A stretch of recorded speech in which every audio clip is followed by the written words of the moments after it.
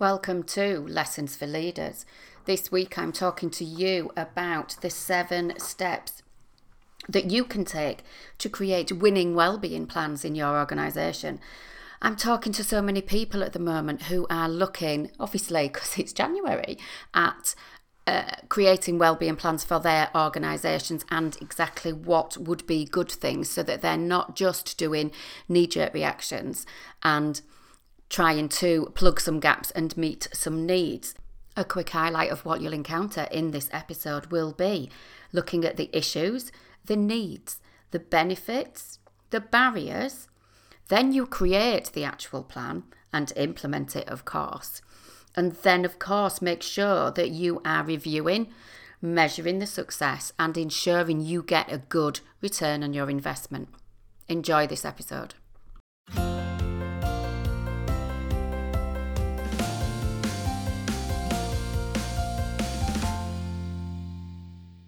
So welcome to Lessons for Leaders.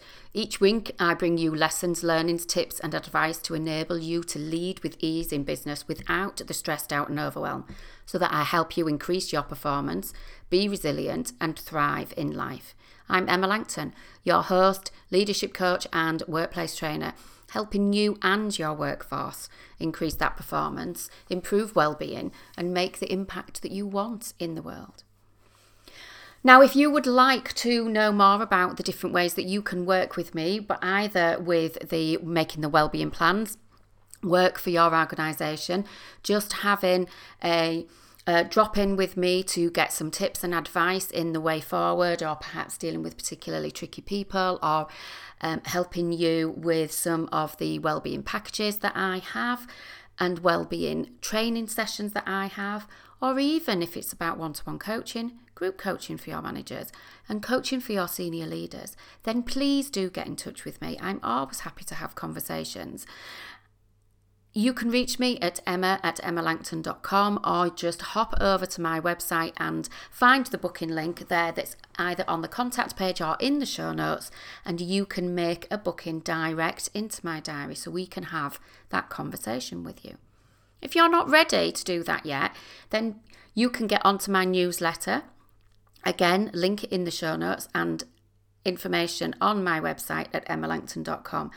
The newsletter sends out tips, information, statistics, the latest reports and the current organisational trends that are happening right now so that you don't have to dig around for it.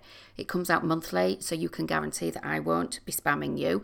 And then you can keep up to date with everything that's going on.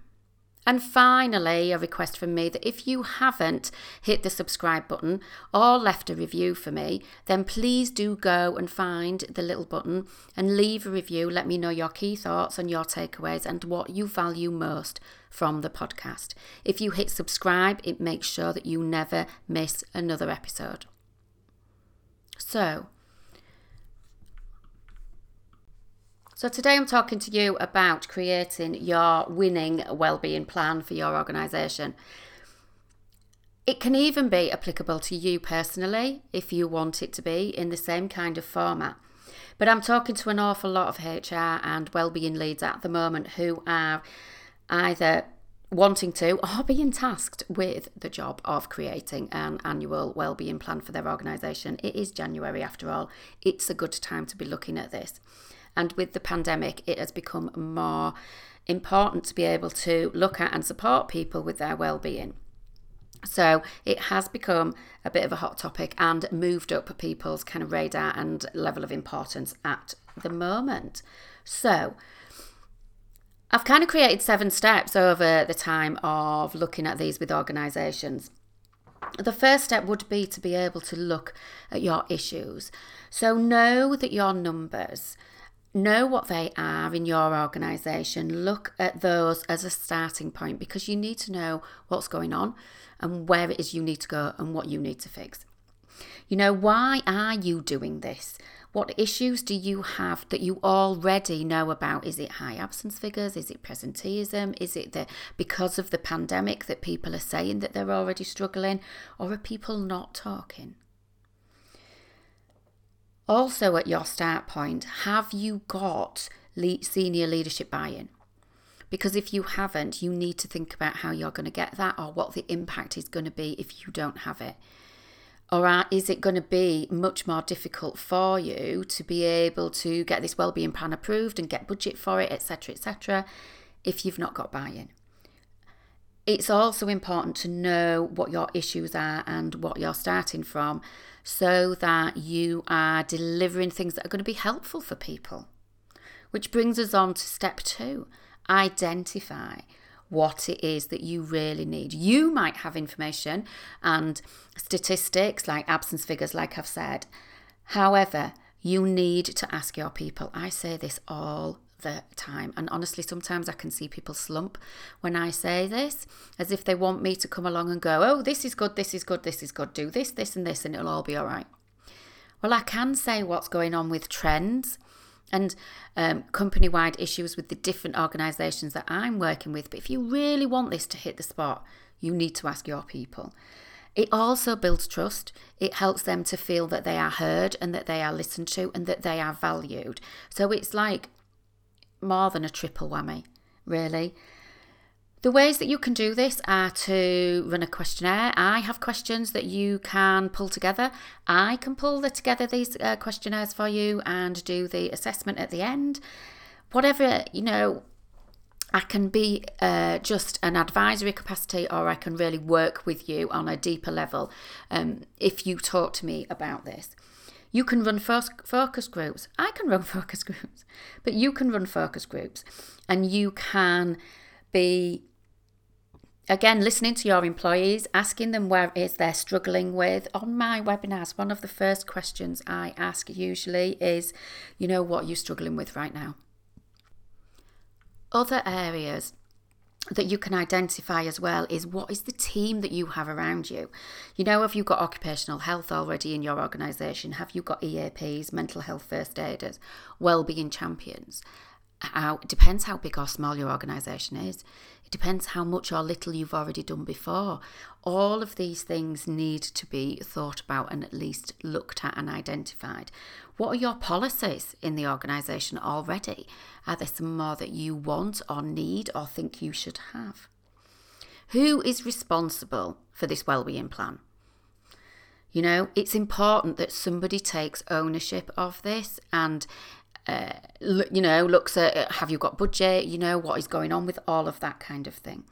So then you're looking at resources, and you're also looking at what it is that you need with that return on investment, which brings us back to knowing the issues and why are you doing that in the first place. So they're all interlinked. Think about the benefits that this wellbeing plan is going to bring for you. Now, it might be benefits to the employer, as in improving your brand, improving absence figures, improving retention, reducing attrition. It might be to your employee with a boost of morale, helping them to be happier, more empowered, healthier, which obviously then has an employer impact, obviously. There might be about cost savings. There might be about less absences, as I've said. It might reduce presenteeism. You might improve performance. It's always one that I focus on. There can be all sorts of reasons, but look at what the benefits are going to be, because when you've got that, when you've got what your issues are, that's the why you are doing it. When you've got the benefits, that's going to be part of the communication that's going to help you to push out and get people involved. Look at the barriers to success. If you haven't got leadership buy-in, you're going to need to look at that. And is that going to be a big barrier? It's likely it will be. But is it going to be a barrier? Depends on an organisation, depends on the issues that you have. How are people feeling? Are you going to make these trainings mandatory? Is it going to be voluntary? Is some people going to feel excluded or included? Are you going to be raising the question about the stigma around well-being or mental health? Is it going to make people feel ashamed of the fact that they are struggling? How are you going to handle that? Make sure you're not doing too much too soon, or giving them everything all at once, or mixing up too many different topics and too many different subjects and kind of throwing everything at it, because that will create confusion and people won't know which tip and which activity and which thing to do first. So it's important that you look at where those barriers are in order to ensure that this is successful. Step 5 in your winning wellbeing plan would be to create your actual program and look at how that's going to work and what it's going to look like.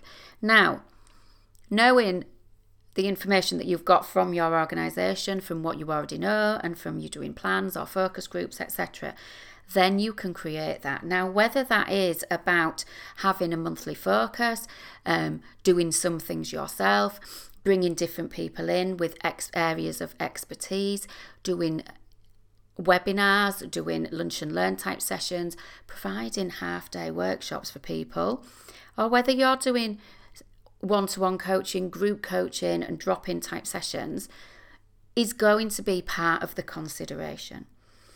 Some common plans for kind of monthly themes in organisations tend to be around things like stress and anxiety, to be able to manage it or to improve your performance, looking at improving resilience.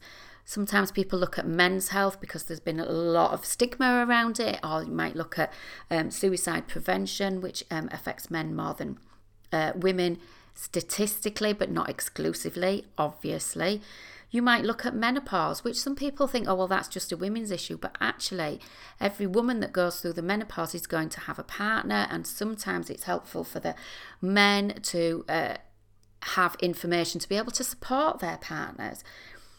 So it might be looking about different aspects of mental health and even, supporting people with that, as well as people helping themselves. It might be working well from home. It might be financial health. It might be creating connections, self-care. It might be looking at increasing fitness levels in the restrictions in particular, but also, fitness levels when you're already feeling tired, run down, burnout, overwhelm, sleep issues, looking at successes even, because this boosts morale and people feel like they've got an achievement in these difficult times, or they've created accomplishments. One organisation came to me last month and said that they wanted some help with time management for their middle managers. And actually, when I dug around a little bit, it wasn't particularly time management that they needed, but it was stress management that they needed, because they were so stressed, they weren't able to be focused, they weren't able to function as effectively as they used to do. So sometimes this is why you need to have the understanding there to make sure that you are putting the right plans and programs in place. Do you see?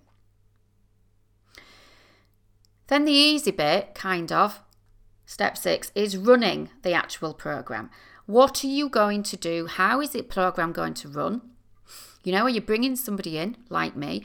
I have a wealth of different connections and contacts that can do things like menopause and financial health and fitness, etc., and sleep and things like that. But you need to be able to communicate the program as well as part of running it, so this needs enthusiasm and energy around it. It needs to be, not have this stigma and be able to be something that's attractive that people want to do. You might have wellbeing champions or send out newsletters, or again have more focus groups. Posters on the back of toilet doors used to work really well for some subjects, but obviously people are working from home right now, so you can't do that.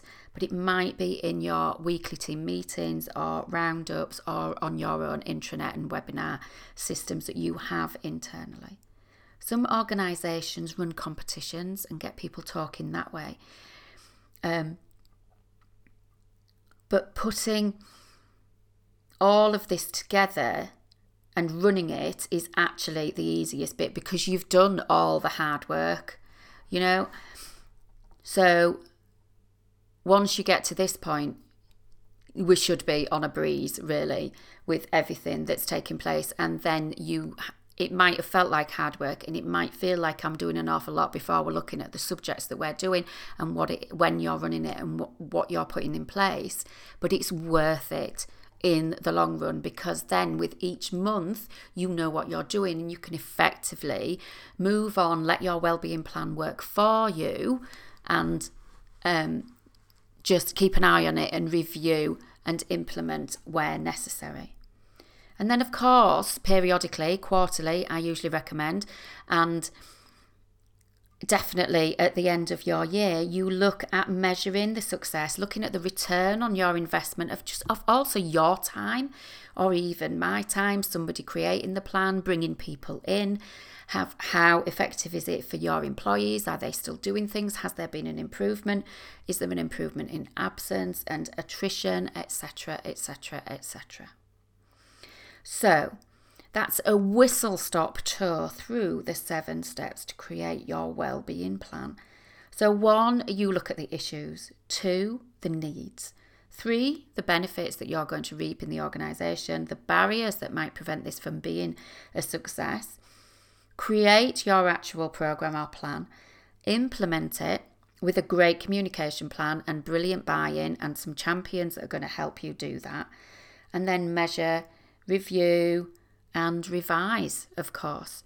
But then this can keep going for you and stepping up for you, or just running through each month of the year in a way that's going to make it really successful and effective for you. So I really hope that that's been helpful. As ever, if you have got any questions for me, please do drop me a message or get in touch. I'd be more than happy to talk through this in a bit more detail with a bit more time. I'm conscious that I don't want to take up too much time in your earbuds. And then, join my newsletter, as I said at the beginning, if you want to. Don't forget to leave me a review on the podcast. Please share it with people that you think it will be helpful to, or people who are struggling in creating their wellbeing plan. And then until next time, have a really great week. Stay well, stay safe, take care everybody. Bye for now.